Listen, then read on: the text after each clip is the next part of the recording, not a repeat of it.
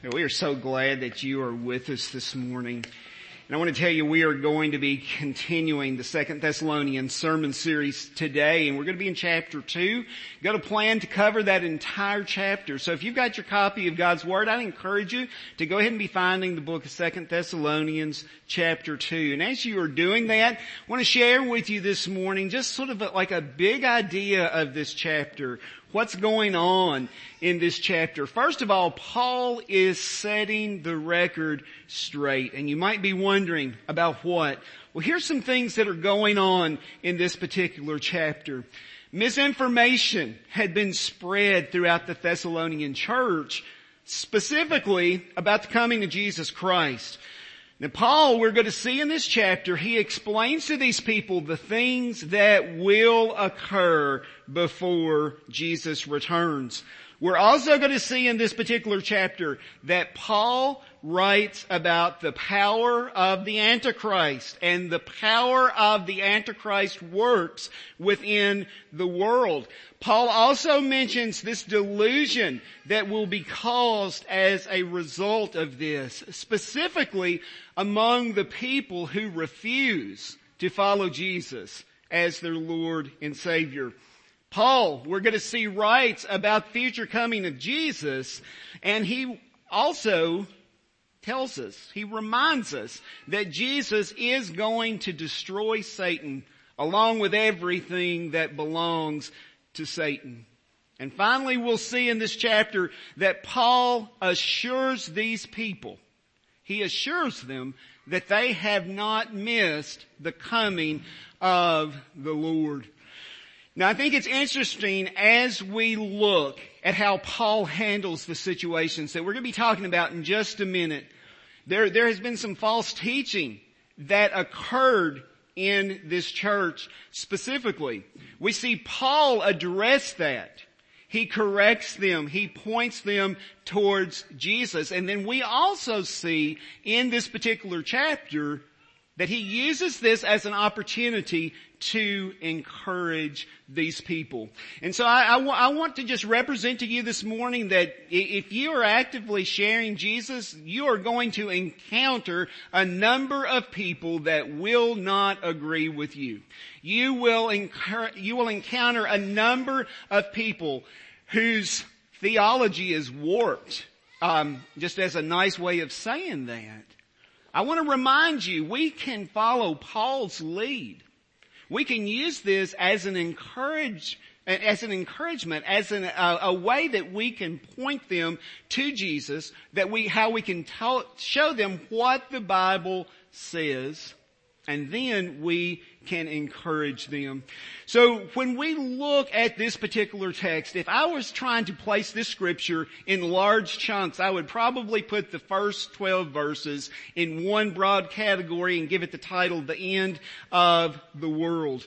And I want just to remind you one more time that one of Paul's reasons for writing this particular chapter, he wants to put their minds to rest that they have not missed the great day of the Lord, the return of Jesus Christ. Now, if we look at what's happening in this church, we've got to realize that some false information had been circulating within that church. It had gained acceptance within that church. And you know, I would imagine, if you're paying attention just to things that you read in the news, the things that you see on TV, the things you hear, you can probably all think of situations, unfortunately, where false teaching has worked its way into churches that previously were faithful to preach and teach the Bible. Many times it begins in the form of people trying to maintain that certain portions of the Bible no longer apply. And we know, church, that the Bible is the inspired and the inerrant Word of God. It never changes. It doesn't matter how much that society might try to tell us that the Bible is no longer relevant. It still is very, very relevant. We can never abandon Scripture. Don't fall into that trap. Just because something might sound good, just because something might sound nice, it's no indication that it's coming from the Bible. As we jump into this text, I want to first deal with verses 1 and 2. And what's happening here is that there's been some rumors circulating within this particular church. And we've talked before about Paul's boldness, and he wastes no time in this chapter getting to what he wants to talk to them about. It says, now concerning the coming of our Lord Jesus Christ and our being gathered together to Him. We ask you, brothers, not to be quickly shaken in mind or alarmed, either by spirit or spoken word or by letter seeming to be from us, to the effect that the day of the Lord has come. Now when you look at what I've got underlined on the screen right now, I want to make sure that you understand that this is not two separate events. The coming of our Lord Jesus Christ and our being gathered together to Him, that is not two separate events. It's two parts of the same event. And Paul is addressing this here. And I want to remind you that this is not the first time that these people have heard this very thing. I don't know if you've ever noticed this or not, but I am convinced that many times people have to hear things multiple times before they ever hear it at all. Many times people have to hear things multiple times before they actually hear it at all. Again, Paul has already addressed this very thing with this group of people. And I'm not going to repeat 1 Thessalonians chapter 4 verses 13 to 18 to you, but if you are taking notes, write that down. 1 Thessalonians 4, 13 through 18. I remember the morning that I preached that particular text. I said, you can think of that particular scripture as if Paul is handing us a bulletin. As if Paul is handing us an order of events as to what is going to happen when the Lord returns. So it's not like these people had not heard this before. Actually, they had heard it very plainly and in great detail. So why is this confusion now in their church? Likely because some people had started rumors. Just in case you don't know, do you realize that each of us has the ability to stop a rumor?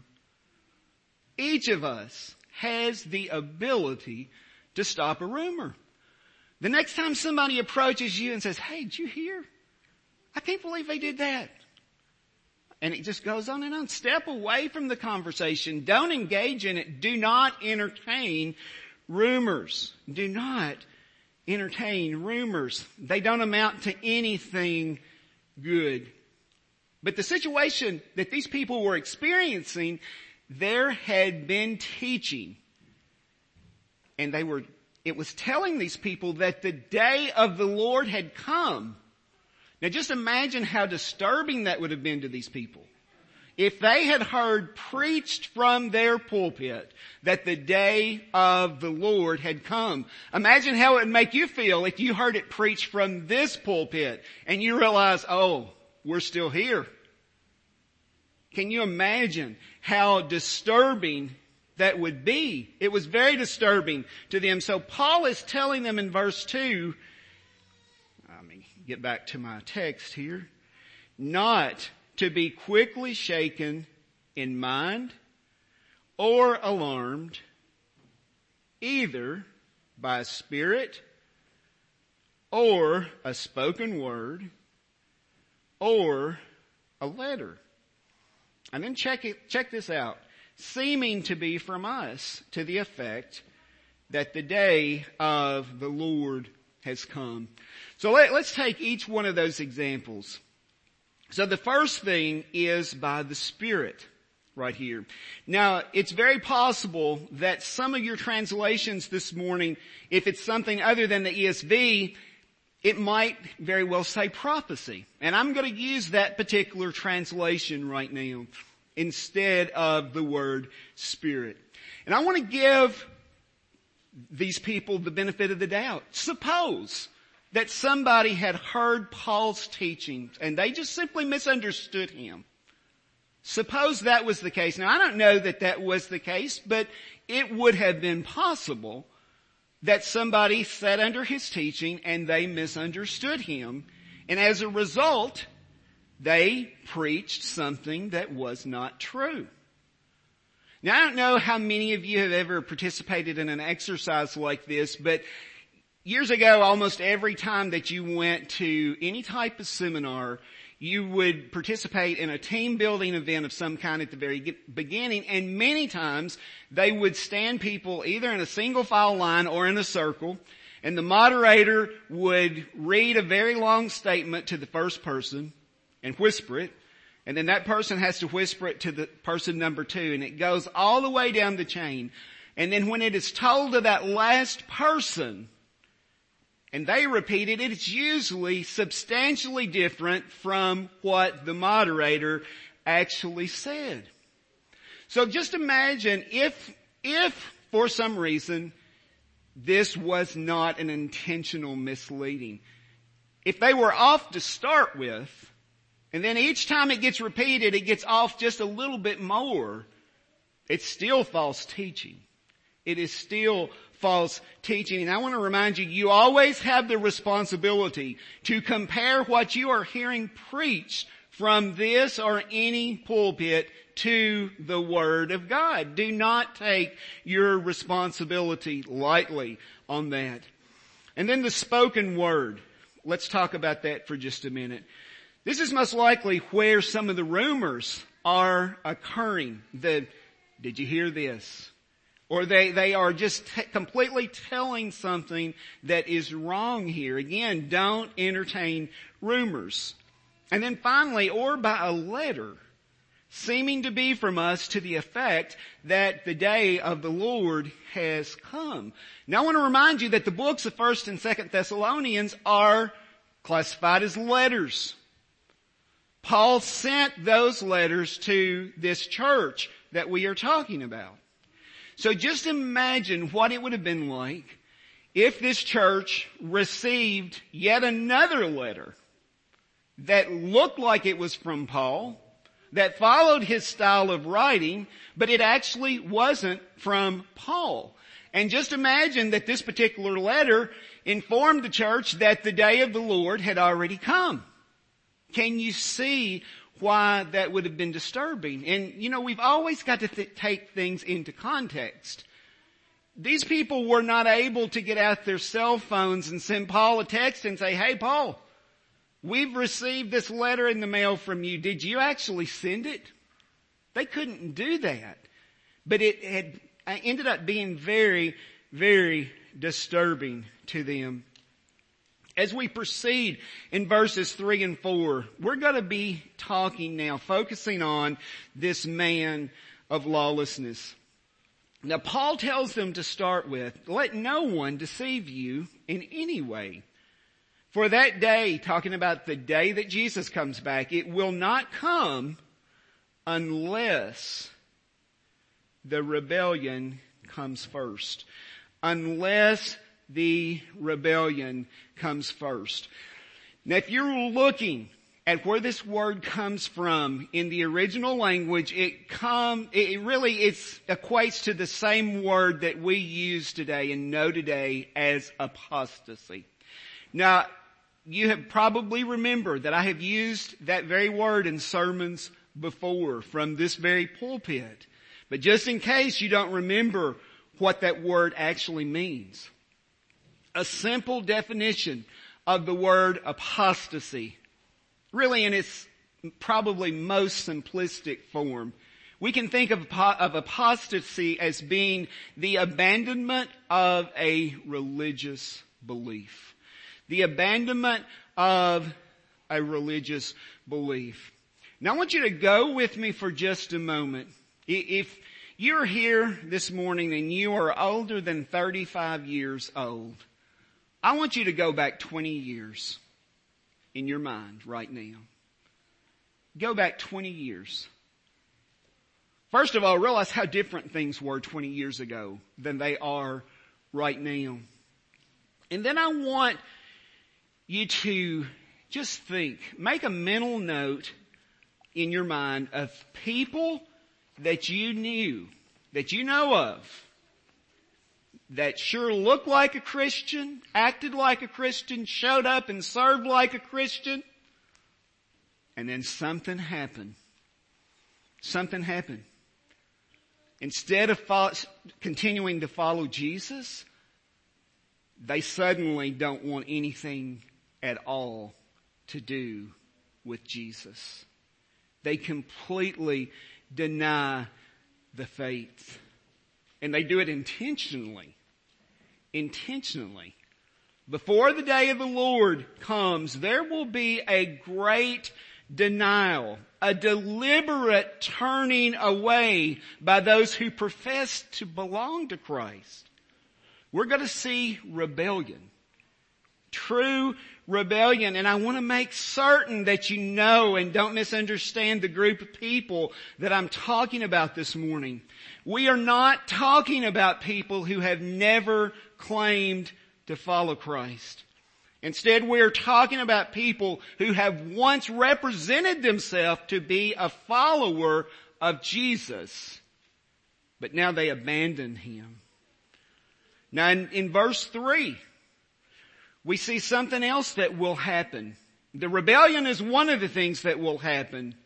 The second thing that must happen before Jesus comes back is the man of lawlessness is revealed. The man of lawlessness is revealed, and just so everybody is following me this morning, the man of lawlessness is specifically referring to the Antichrist. And when we look at this language this morning, how this is written, the fact that the scripture says that he will be revealed, we can take from that it will be someone who is a person, who is living on the earth at that time, but his identity hasn't been revealed. Or maybe he does have an identity, but we just don't understand exactly his true identity. But there will be a day coming when that mask is going to come off of this man and his true identity will be revealed. But both of those things, the rebellion and the Antichrist being revealed, both of those things must happen before Jesus is going to come back. And when we think specifically about the Antichrist, I want you to understand that the Antichrist is associated with evil. This is going to be someone who is so given to sin that he will be the very embodiment of it. He is so overcome with evil that not even a spark of light can be detected in him. But let's not miss the good news. And you might be thinking, how could there be any good news in this? We know that God's greater. We know that God is greater. And if you've studied Scripture at all, you know that the Antichrist is doomed to destruction. He will suffer the eternal torment and agony that God will bring. And in verse 4, we see that this man is going to oppose everything that is connected in any way with anything that is divine. He's going to wage war with everything that hints at faith, that hints at religion, that hints at spirituality. He is going to try to remove worship of Jesus Christ in any form. Corporate worship, prayers, public gatherings. He will try to take every one of those things away. The Antichrist is going to proclaim himself to be God, and he will declare that he is to be worshipped. Now in verses 5 through 7, I really believe that Paul is trying to jolt these people back into reality here. Do you not remember that when I was still with you, I told you these things? Do you not remember, church? When I was still with you, we talked about these things. We talked about them in detail. And I want to use this just to make a point this morning. Don't miss the fact that these people had sat under Paul's teaching. They had heard directly from him. Can you imagine what that would have been like? To have had the opportunity to sit under the preaching and the teaching of Paul. Imagine what that would have been like. And then imagine that after Paul left, somebody else came in and they preached something that was contrary to that. And they believed them. The church believed them. And as a result, they were disturbed. So I want to tell you, church, this morning, if false teaching can occur at the church of Thessalonica, after they had received direct teaching and instruction from the Apostle Paul, don't think that it can't happen anywhere else. And it goes right back to what I was telling you earlier. You hear Brother Blake and I routinely challenge you to search the Scriptures to be certain that what we're preaching is true. Honestly, it's one of the reasons that we like to preach with the Scripture on the screen. We want there to be no question to you that we are preaching the Word of God. But guess what? We could make a mistake. We could say something in a sermon that we don't even realize we've said. Don't take your responsibility lightly. Search the Scriptures. Study the Scriptures. Be certain that what you are hearing preached from this pulpit or any other pulpit is actually the Word of God. Do not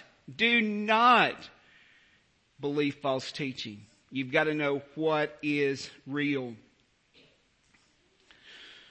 Now, last week during prayer time, I encouraged you to use the Bible to shape your worldview. To use the Bible to shape your worldview. To use the Bible to know what your opinions should be. We've got to take that seriously. And the only way that that can happen is if we actually study the Bible.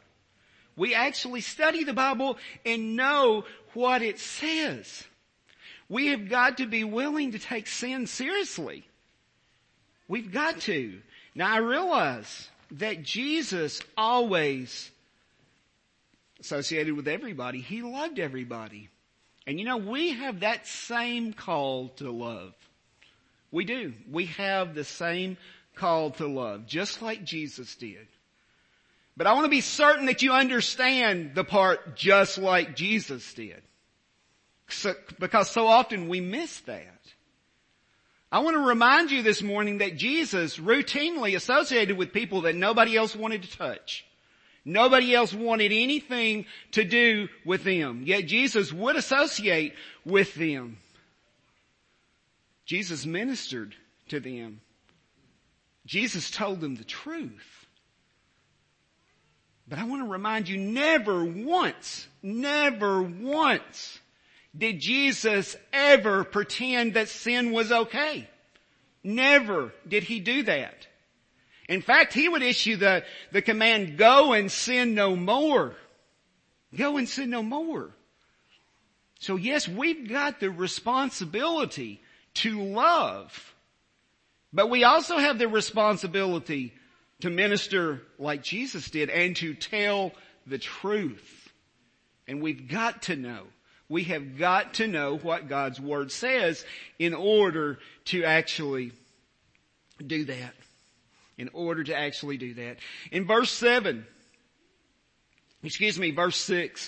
and you will know what is restraining him now so that he may be revealed in his time. I want to remind you, there are times when we look at our world today and it appears to be absolutely out of control, doesn't it? It just seems to be out of control. But I want to remind you, don't ever forget about the restraining hand of God. In the last day, God will act with a deliberate purpose in holding back Satan's workmen so that this man may be revealed in his time. Now during the month of December, we spent a portion of every worship service focusing on Advent, the coming of Jesus. You know, Jesus came, he was revealed at a precise time, exactly when it was supposed to happen. Well, guess what? The Antichrist will also have a proper time for his revealing. And then Paul tells us in verse 7 that the mystery of lawlessness is already at work. The mystery of lawlessness is already worked. This work is designed by Satan, and it's also empowered by Satan. Satan has got great power, and we should never, ever ignore that. We should always take the power that Satan has seriously. But we've got to realize also that God is greater, and God is the one who reigns over all. And that is how God restrains Satan's activities here. There's no need to be nervous, to be anxious about, is God really going to win in the end? Yes, He is. Yes, He is. We have read the back of the book, or you at least have got the opportunity to have read the ending of the Bible. We know how it turns out. And then we look in verse 8. And we're going to see that, and then the lawless one will be revealed, whom the Lord Jesus will kill with the breath of His mouth and bring to nothing by the appearance of His coming. And I really think that verse 8 is very, very important. If we realize how Paul has written this particular sentence, verse 8 is one sentence. Paul deals with the revealing of the Antichrist and the death of the Antichrist in one sentence. One sentence. He doesn't spend sentences, paragraphs, pages. He deals with it in one sentence. Now I can't tell you exactly how long the Antichrist is going to reign, but I do not believe it's going to be for an extended period of time. Otherwise, I think Paul would have devoted way more than one sentence to it at this point. Now, as we look at verses 9 through 12, I want to make some parallels to you between the Antichrist, the lawless one, and Jesus Christ. Both have a coming. Both have a revealing. One proclaims the truth, and the other proclaims a lie. Both will demonstrate power. Jesus from the truth. And we'll see that the Antichrist is counterfeit. Each will claim exclusive worship. Both are empowered. Jesus is empowered by God, and the Antichrist is empowered by Satan. Let's look at verses 9 and 10. The coming of the lawless one is by the activity of Satan with all power and false signs and wonders and with all wicked deception for those who are perishing because they refuse to love the truth and so be saved. This final section of verses can be very, very difficult. In fact, it would be easier sometimes just to maybe not even preach this section of verses because they can be confusing.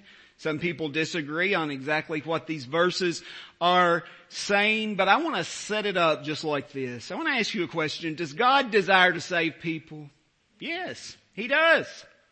Let me ask you another question. Will God force His salvation on anyone? No, He will not. But we've got to stop and realize that there are people, many people actually, who intentionally make the choice that they are not going to follow Jesus. They intentionally make the choice that they're not going to follow Jesus. And as a result, these people are refusing to love the truth, and they are refusing to be saved. Exactly like the final part of verse 10 states. Now verses 11 and 12 can be difficult to process. Therefore God sends them a strong delusion so that they may believe what is false, in order that all may be condemned who did not believe the truth, but had pleasure in unrighteousness. And that can be difficult to deal with. It can be difficult to deal with. God gave them over. God gave them over. I want to remind you, this is not the first time that we see something in Scripture like this. Go with me for just a moment to Romans chapter 1, verses 24 and 25. Therefore God gave them up in the lust of their hearts to impurity, to the dishonoring of their bodies among themselves. Why? Because they exchanged the truth about God for a lie, and worshipped and served the creature rather than the Creator, who is blessed forever. Amen. We've got to remember that these people embrace wickedness. Their character's formed by evil. They have already chosen to believe what is false. Let's go back to today's text. And we know what the consequences of that actually are, don't we? We know what the consequences of repeatedly embracing wickedness, a character being formed by evil, by an intentional choice of believing what is false. We know the consequences that are coming. Romans 6:23. For the wages of sin is death, but the free gift of God is eternal life in Christ Jesus our Lord. And I want to make sure this morning that you're actually following me, because I know it would be easy to latch on to certain parts of this sermon and not all of it. But I want to again be sure that you realize this morning that we're either following truth or we're following wickedness. I'm either following truth or I'm following wickedness. You are either following truth or you are following wickedness. It's one or the other. Church, I'm going to tell you this morning, we cannot be neutral about morality. We cannot be neutral about righteousness. We cannot be neutral about wickedness. Church, I want to remind you, if you are a Christian, if you are following Jesus Christ, you have been called to be holy. You have been called to be holy. And if you are okay following wickedness, if you are okay being neutral about morality, if you are okay about being neutral about righteousness, if you are okay about being neutral about wickedness, you are not living a life of holiness. You are not living a life of holiness. And if you're dealing with sin in your life this morning, maybe you think I'm being blunt. And I am. But I want you to know that Brother Blake and I love you too much not to tell you the truth. We would rather you be temporarily upset with us than for you to spend your eternity in hell apart from Jesus Christ. I know we're dealing with a lot of stuff this morning, but I want to remind you, the more you allow yourself to continue in sin, the more and more your heart's going to harden. The more and more your conscience is going to change. And as you make the intentional choice to do that, I want to remind you that God's judgment will indeed be just. It will indeed be just. And I'm going to have to move quickly to finish this morning. And I am going to read the rest of the text to you, but most likely what I'm going to do is begin the next sermon here in verse 13, because I want to be able to spend more time on these final verses. But remember, I told you at the beginning of the sermon that I think we can learn a lot from Paul by observing how he writes this particular letter. His chapter 2 of 2 Thessalonians. Remember I told you at the beginning that he knew that the false teaching had occurred. He knew that all of these rumors were going on in the church. He knew that they were believing something contrary to God's word. And remember I said he took that as an opportunity to straighten them out. But then he also, through that pointing to Christ, he encouraged them. He found a way to encourage these people. And just quickly, as we sort of try to wind down this morning and close, verse 13, but we ought always to give thanks to God for you, brothers. And if you'll remember in the First Thessalonians sermon series, the word brothers came up several times. He's still using it, even though these people had evidently temporarily forgot his teaching and chose to believe another teaching. He's still referring to these people as his brothers. Beloved by the Lord, because God chose you as the first fruits to be saved through sanctification by the Spirit and belief in the truth. To this he called you through our gospel so that you may obtain the glory of our Lord Jesus Christ. So then, brothers, here's this word again. Stand firm. So then, church, stand firm. Stand firm.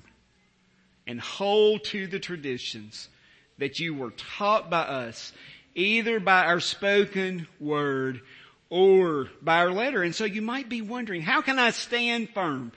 In a world where everything seems to be changing, in a world where people are proclaiming things that are obviously contrary to God's word as being right, how can I stand firm? First of all, we have got to know what God's word says.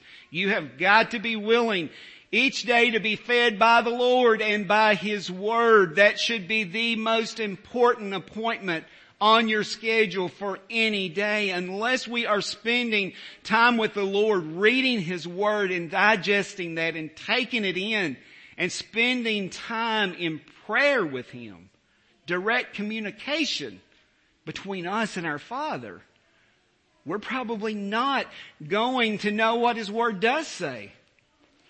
I want to encourage you to get involved. If you're not involved in Sunday school, get involved. You will grow. I will guarantee it.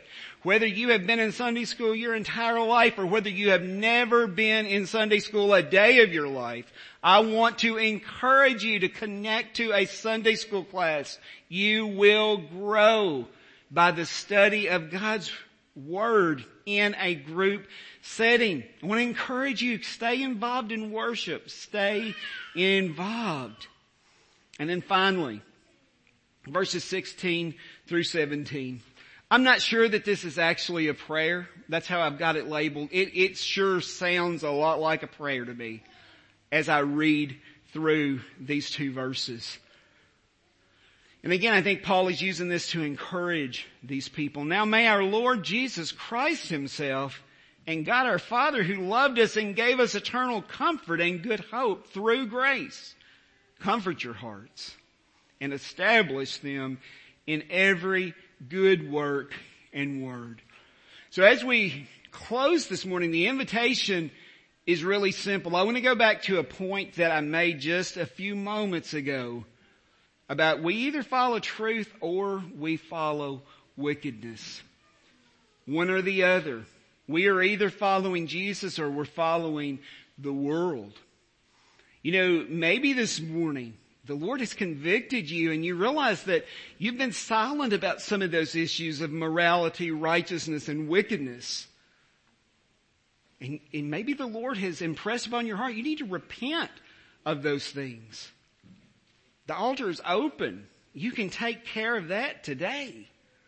Maybe this morning you realize that, hey, I really don't know Jesus. There has never been that time in my life when I have admitted that I was a sinner, where I made the profession that I'm going to believe that Jesus is who He says He is, that I believe His word is true, and that I'm going to confess my sin, which involves turning and leaving that life of sin. Maybe that's you today.